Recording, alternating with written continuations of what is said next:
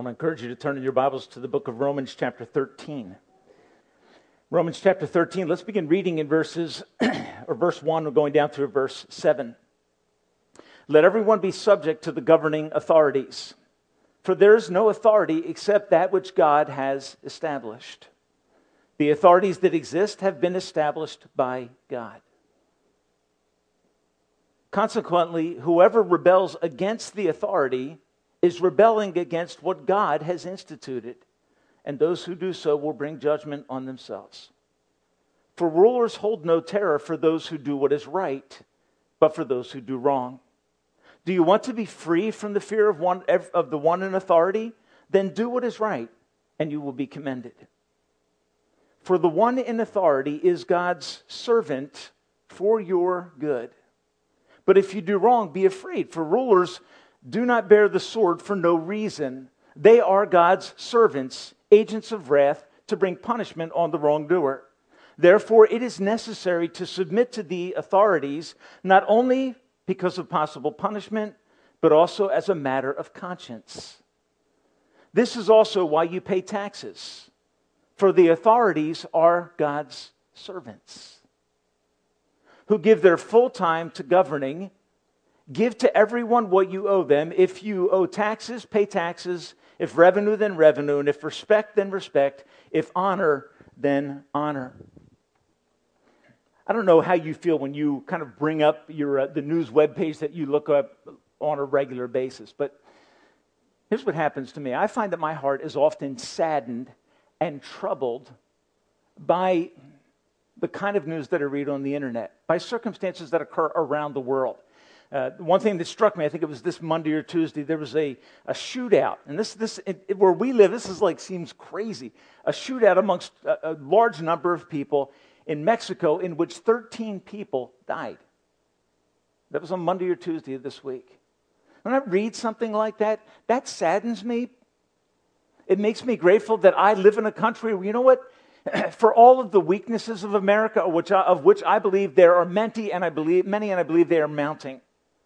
Okay? For all of that, I'm grateful that I live in a country where there is a basic rule of law. And where that's understood and accepted by people in government, and it's understood and accepted by many people within our culture. Not everyone, of course. But by and large, we live in a country where the rule of law is present. And we should be grateful for that. The text that we're looking at this morning answers this question. How should we as Christians live under the rule of law? Okay, how should we respond to governmental authority? What is the Christian obligation? How can we be good citizens? Because the thrust of this text goes after this thought. Be, as Christians, good citizens. All right, don't be known as the negative people. Don't be known as the critical people, as the troublemakers. Be known as good citizens who are firm in their moral convictions.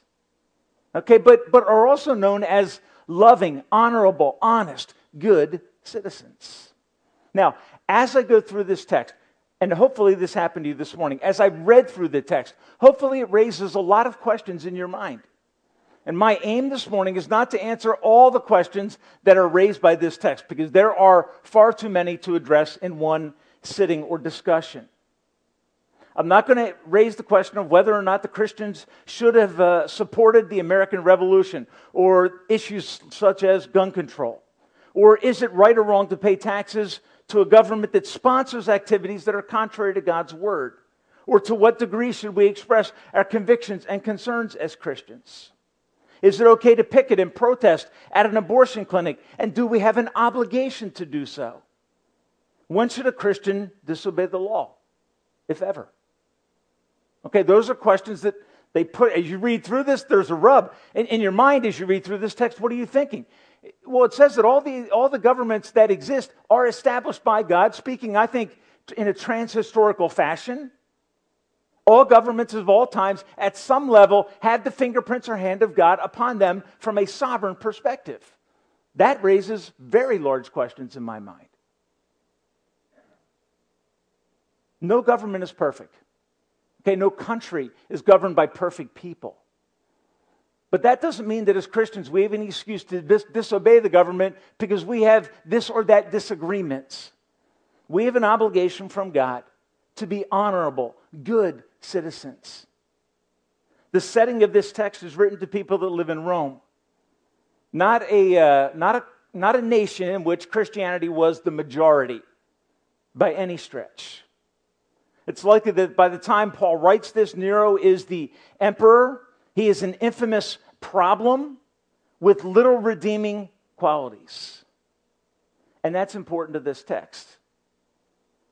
He burnt Rome and blamed it on the Christians as a political move to make himself look good. He burned Christians at the stake, fed some to lions. He was a reckless and cruel man without boundaries, was known for assassinating members of his immediate family because he was afraid that they might take his place of rule. That was the guy in charge. Folks, can I say this? We've never had someone like that leading in our country. With that, if you will, resume, with that history. God's called us to be good citizens. He's left us here in the country that we live in for a purpose. He has told us in this text how to relate to human government as the people of God, how to be salt and light where God has called us to live. So the theme of the text emerges in the first part of verse 13. Let everyone be subject to the governing authority. So the text in the broadest sense is about authority. In the narrow sense, what is the text about? All right, it's about governmental authority. Paul's talking about Nero. We're talking about the United States Congress, the United States Senate, the United States President, okay? Local authorities, national authorities. Okay, the text has as its main focus authority in general, but I think you can take the principles and boil them down at a practical level to every area of life in which you and I live under authority. And as we respond properly to God-ordained authorities, we are in that sense being good citizens, salt and light in a fallen world. So let's work our way through this text and see what principles and observations we can make. The first one I want to make is from verse 1. Let everyone be subject to the governing authorities. No condition on that statement whatsoever. All right, so it's a call on a broad level for Christians to live in a way that is being subject to or in submission to established authorities. Okay, the idea of being subject to literally means to line up in your place. Okay, find a position that God has called you to be in as a citizen of the United States of America. Stand in that position for the honor and glory of God. Okay, so first we find in the text a call to submit to authority. The call goes to Christians without exception. Let everyone be subject to. Okay, so that's the first premise that's laid out. And I think this idea of submission throughout Scripture takes on this idea of doing it with an honorable attitude. Okay? So that it's not always with complaint and always with a negative spirit, but it's with the positive attitude because that obedience is obedience ultimately to God. This idea of submitting to authorities is from God. And what I want to do this morning is make the focus of our discussion not on what we're called to do, i.e., verse 7, paying our taxes. Okay? I don't want that to be the focus of our attention. Okay, the focus of our attention should be the who behind what we do. Why do we as Christians honor and obey the government even when it's imperfect and at times immoral? Why? Because God's the one that called us to do it. Okay, and that needs to be the focus of our attention as we look at these responsibilities. So there's a call to submit for the honor and glory of God. Our call is to be a bright light in a politically charged world. Here's the way Peter said it. Peter said this. He said, let every one of you be subject to the governing authorities for the Lord's sake. Okay, and I think that's a powerful qualifier that in our fulfilling our God-given responsibilities as good citizens, as unto the Lord. Okay, that's the motivation, not the people you're serving. They're all imperfect. Or you can find flaws and problems with every one of them, and you can create out of that flaw an excuse to live in disobedience to God. And I think this text calls us in a very clear way to take the position that God has called us as Christians to be in. Secondly, verse 1, second half, and verse 2.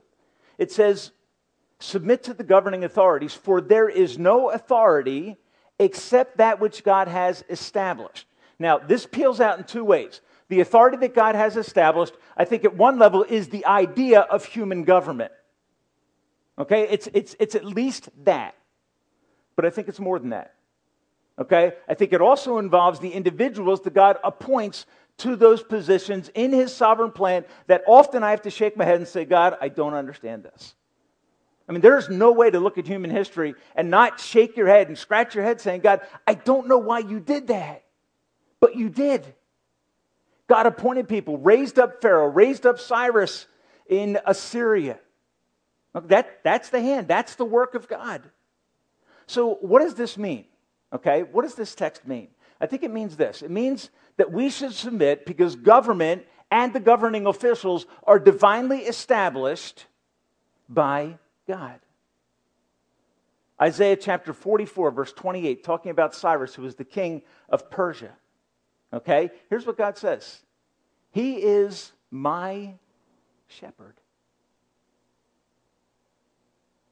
raised up for the purposes of God for the nation of Israel, to lead them back into the promised land. The king of a pagan nation is raised up by God. I think it is a clear fulfillment of this text. The authorities that exist have been established by God. Think of another leader, Pilate. Okay? Pilate. How many of you like Pilate, the Roman governor that condemned Jesus to death? I don't. How many of you have ever thought of the fact that he was put in that position by God for that time, for that purpose? You know what Pilate says to Jesus? He says, Jesus, he said I could let you go. Jesus' response to Pilate is this: Pilate, you would have no authority unless it was given to you by God. That text stuns me. The one who is condemning the Son of God unjustly was put there, according to the words of Jesus, by God for that moment. Now, let me stretch this out a little bit, okay? If the authority of kings is put there by God, and if the Gospel of Luke says that not a bird falls to the ground apart from the Father's decree, will, okay, what does that tell you? It tells us that God is sovereign in a way that is way beyond what I can understand.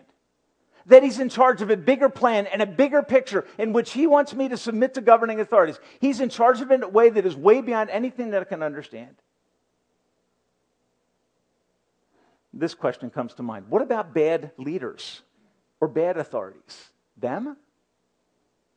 I think as you study through Scripture, you're going to find the resounding answer to that question is, yep, even them. Which means that God has established government and authority structures of all kinds. And let me just give you a list of the kinds of structures that God calls us under. He gives the structure of government, of employer-employee relationships, in marriage, in homes, parental authority, in the church, in school, in relationship to police officers, in coaching. Okay? What does a Christian teach their children? A Christian teaches their children that they should be in submission to the governing authorities. Find your God-given place under that authority and honor Him in how you submit to it. Why? Okay, that's the question that comes to my mind. Why would God tell us as Christians, okay, to honor the authorities that He put in place? Verse 2 gives us the answer to that question. Here's what it says. Consequently, whoever rebels against the authority is rebelling against what God has instituted. And those who do so will bring judgment on themselves. Okay, now I find the reason for this call to submit to every authority. Why? Because resisting authority is resisting God. Okay, that's the parallel that Paul draws here. So, as a child, as a young person, I might say, I think my parents' rules are pathetic. I don't like them. Therefore what? Well, if I don't like them, I'm not going to obey them. Okay? You can do that. But here's what you need to understand. Rebelling against parental authority is rebellion against who? God, because the authorities that exist are established by God in an exhaustive way. You might, driving down the road, and I've been convicted as I've studied this, you might be driving down the road saying, you know what, that speed limit sign, I think that's ridiculous. I don't like that number. That offense, it's inconvenient. And what do we tend to do? If I ignore it, who am I ignoring? It's kind of set on me. Okay? I'm ignoring God. Because the authorities that exist have been established by God. Which means what? Okay, what does it mean? Here's what it means. It means that my relationship to governmental authority is not a secular issue. It's a spiritual issue. It's not an issue of my mind and my rationale, thinking whether I like or don't like. It's a matter of the heart. 1 Corinthians 10:31 says this. It says, whether therefore you eat or drink or whatever you do, do it all for the glory of God. Our submission to authority in every sphere of life is a matter of spiritual life and walk. And so sometimes what are we doing? We're tolerating an unspiritual perspective in certain areas of our life while maintaining good behavior in other areas of life. And what do we feel? Well,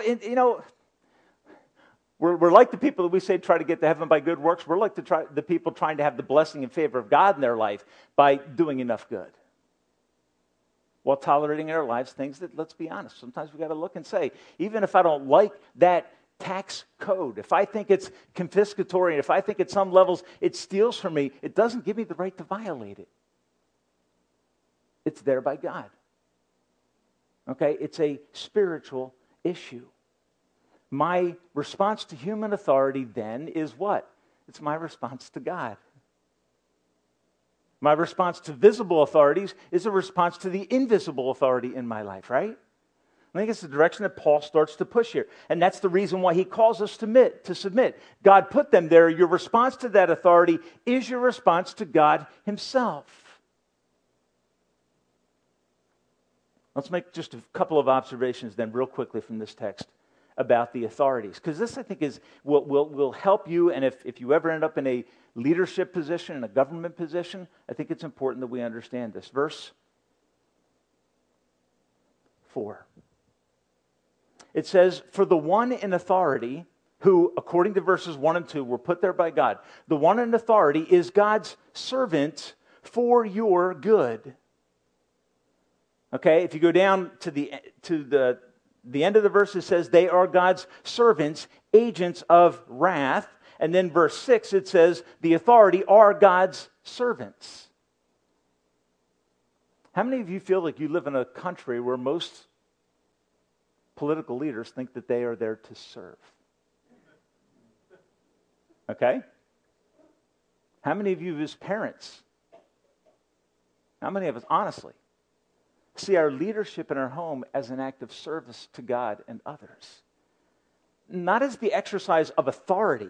It is that. There is a divinely placed structure. But how many of us see that function, that management in the workplace as service? See, what has this text done? It's flipped the whole thing upside down. I don't think Nero woke up in the morning and looked into his polished metal mirror and said, you're a servant of these people. No, what was Nero about? Nero was about himself.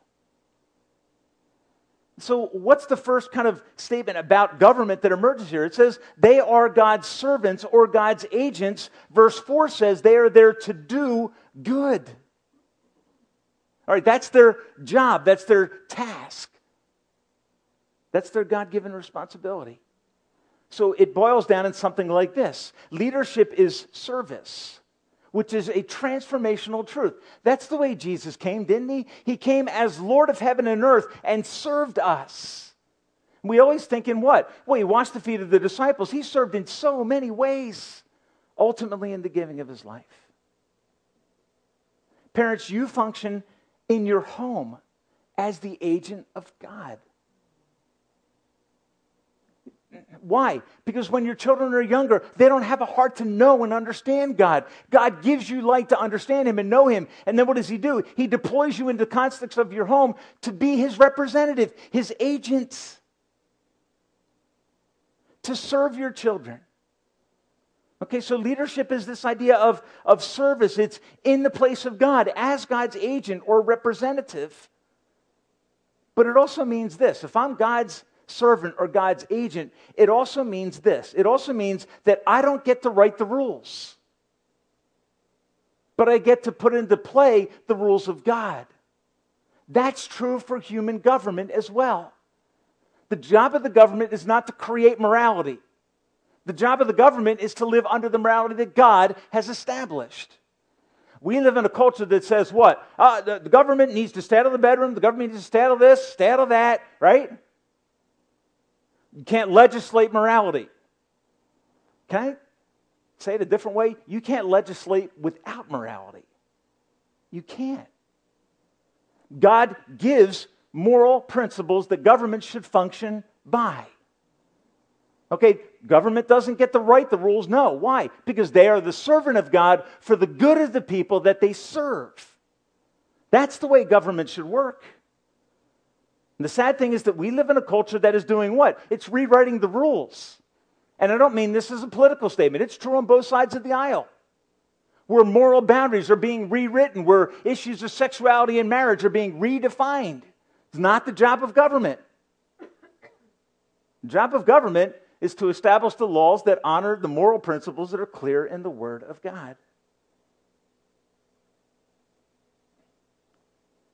They are not the people's agents or representatives. Now that may sound weird because what do we live in? We live in a democracy where we have a representative government and the people in government are to speak for my voice. Right? That's what we say.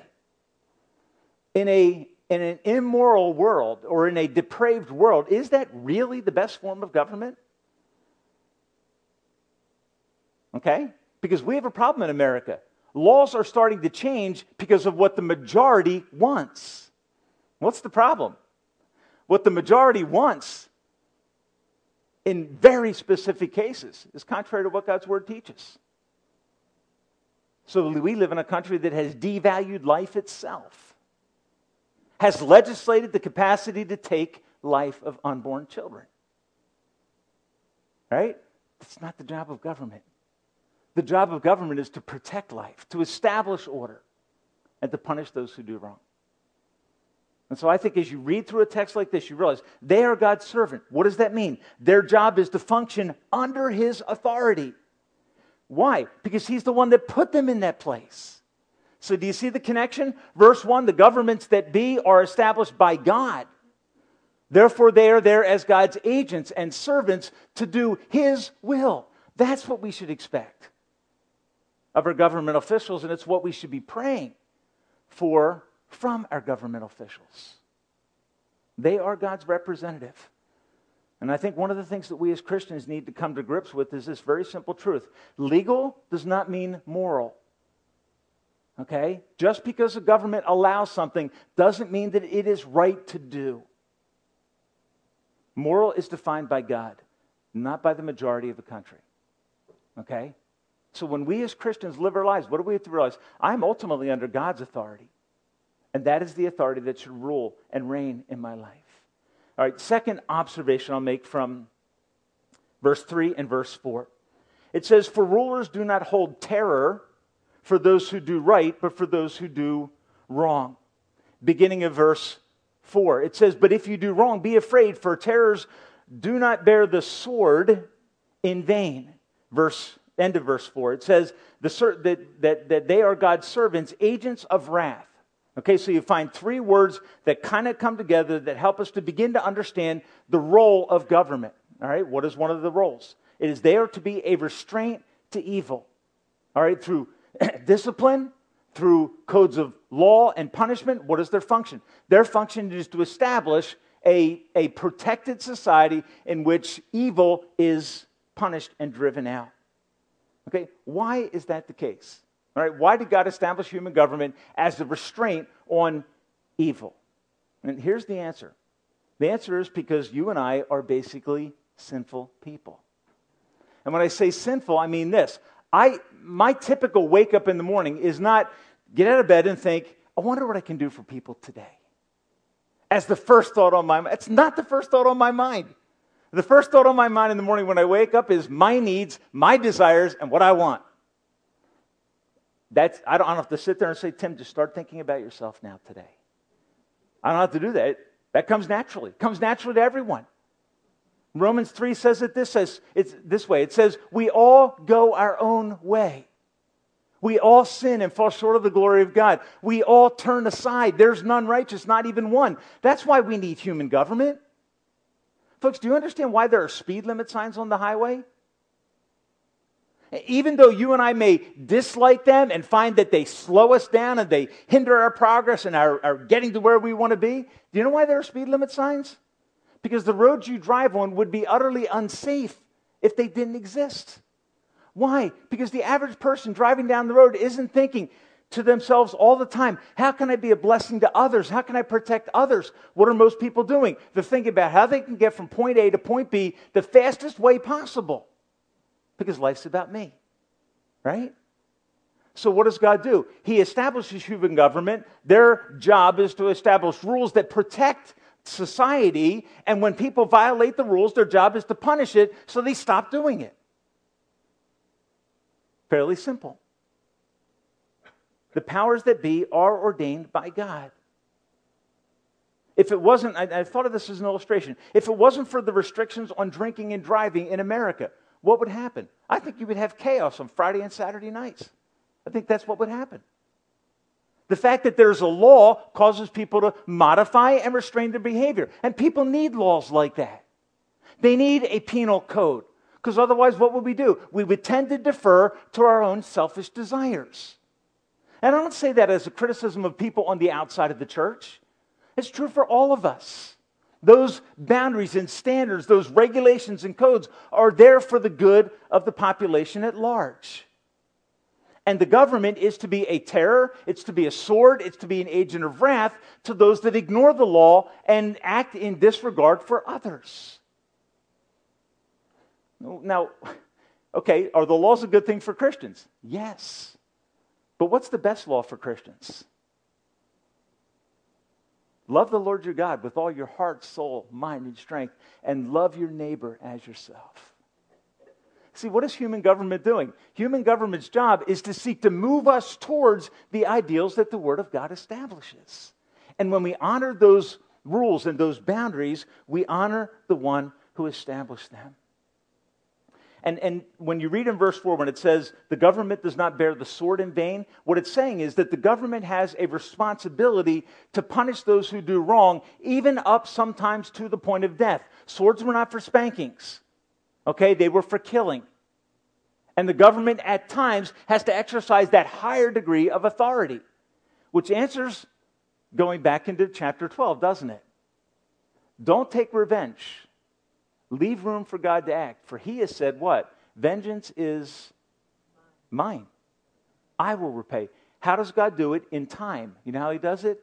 Through human government. Okay?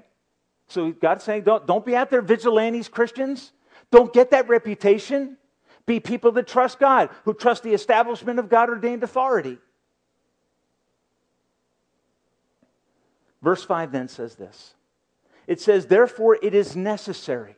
Okay, the outflow of government established by God having certain specific functions. It is necessary, Paul says, to submit to the authorities, not only because of possible punishment, but because it is a matter of conscience. Now, let me just say this. I think what this text is saying very clearly is this. If we as Christians live as good citizens and honor the laws that are established by the government around us, we become light to the world around us. We should be known as the best citizens, the best people in our country, in our community, in our neighborhood. We should be known as the ones that care the most and are most passionate about the things that are right.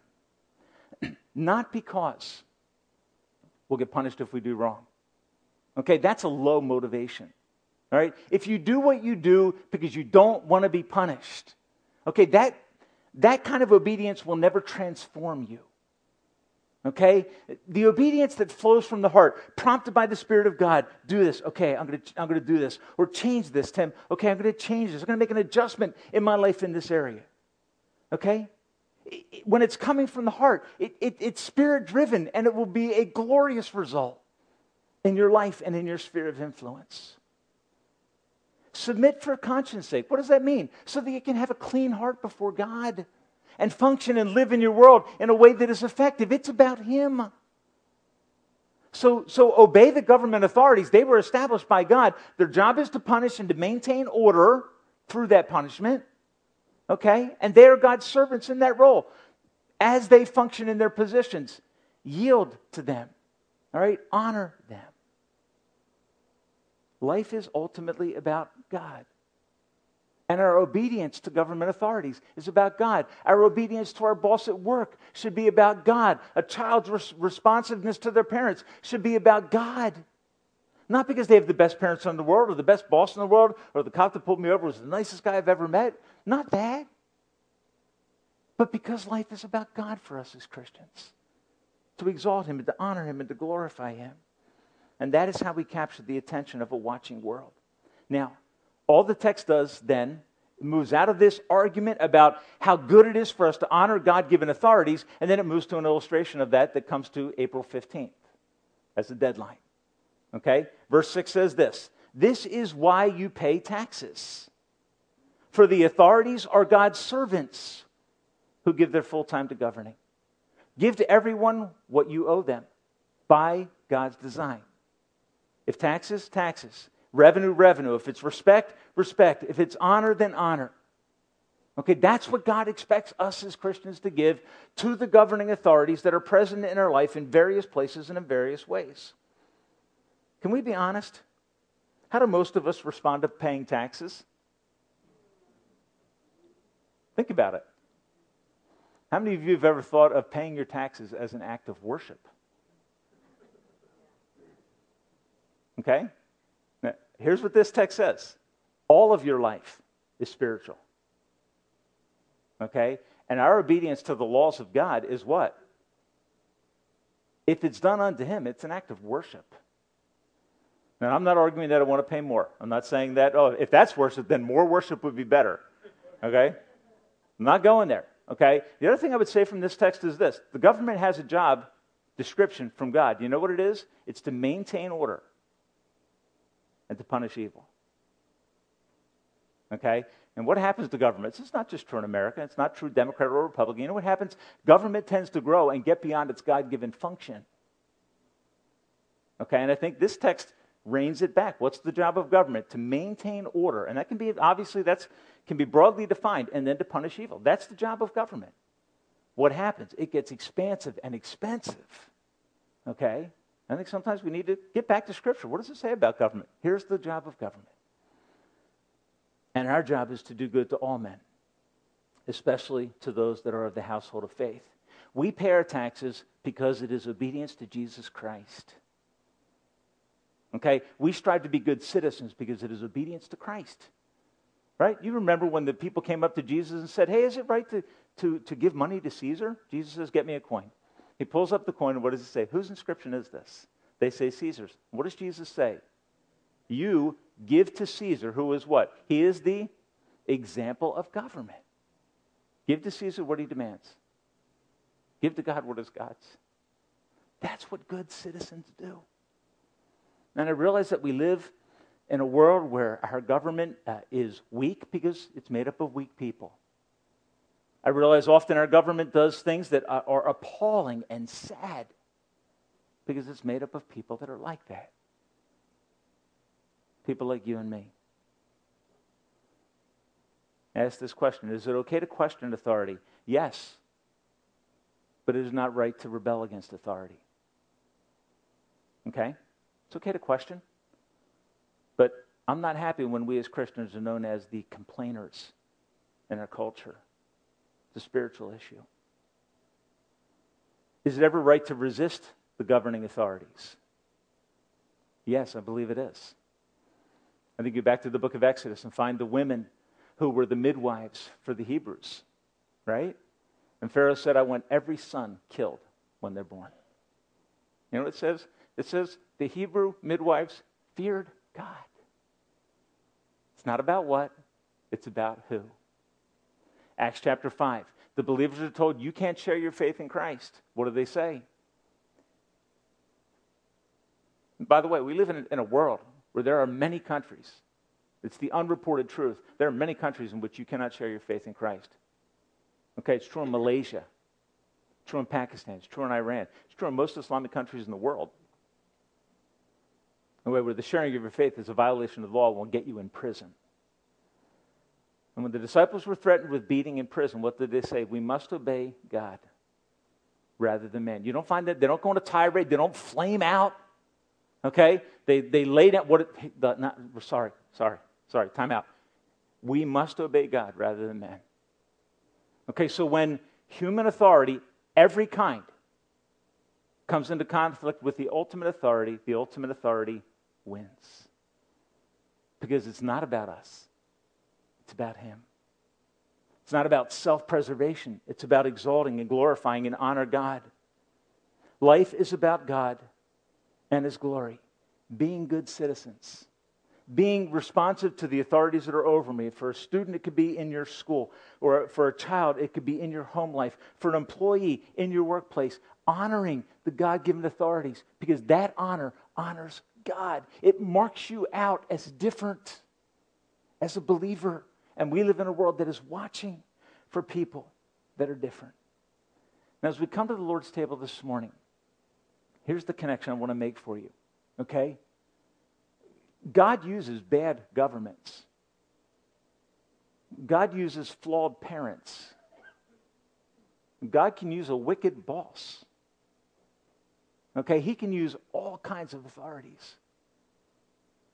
Think to the crucifixion of Christ. If you and I were there, what would we have been saying? Hey, Caiaphas, you lied. You can't do that. If I was standing when Pilate condemned a known innocent man, he knew he was innocent and condemned him. What would I have said? Hey, Pilate, you can't do that. And I would, God, you intervene, do something. You can't let that happen.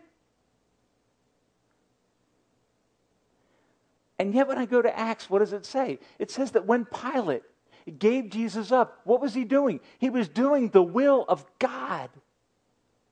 And in the circumstance that you and I, if we were kind of dropped back into history, if you watched the History Channel, the story of the crucifixion of Christ last week, if you watch it, there's something in you that rises up and says, God, come on, do something. Intervene in this circumstance. And you and I think, what? He didn't do anything. But he did. When we look at the story of the crucifixion of Christ, what does it look like? It looks like Jesus is losing. It looks like God is outside of the circumstance and not aware of what's going on because he wouldn't let that happen. No, he not only let it happen, he organized it and designed it for your redemption. So sometimes what are we saying? God, intervene, change my boss. All right, change my mom and dad. Change this. I don't like this government in America right now. Change this. Do something. And what Scripture come back and say? He is. He's working through circumstances that you and I would never choose. And the best example of that is the crucifixion of Jesus Christ. When those Roman officials and those Jewish leaders did what God had planned, that's the way Acts says it. He is that sovereign. So sovereign that he would send his Son to bear the price of our sin. So loving as the final ultimate authority that whoever believes in him will not perish but have everlasting life. Because the blood of Christ, even though it was shed in a way that broke laws, it was shed by a man who never broke a law, who completely submitted to the powers that were present. And in the end submitted to the final authority in the garden, right? Because in the garden he said, Father, if it's possible, let this cup pass. Nevertheless, not my will, but yours be done. And in one of the greatest tragedies of human authority and human government, your redemption and your forgiveness was accomplished through the blood of Christ. Okay, so we raise is what we do. We don't like bad authority. But please understand, Bad authority does not limit the authority and power of God.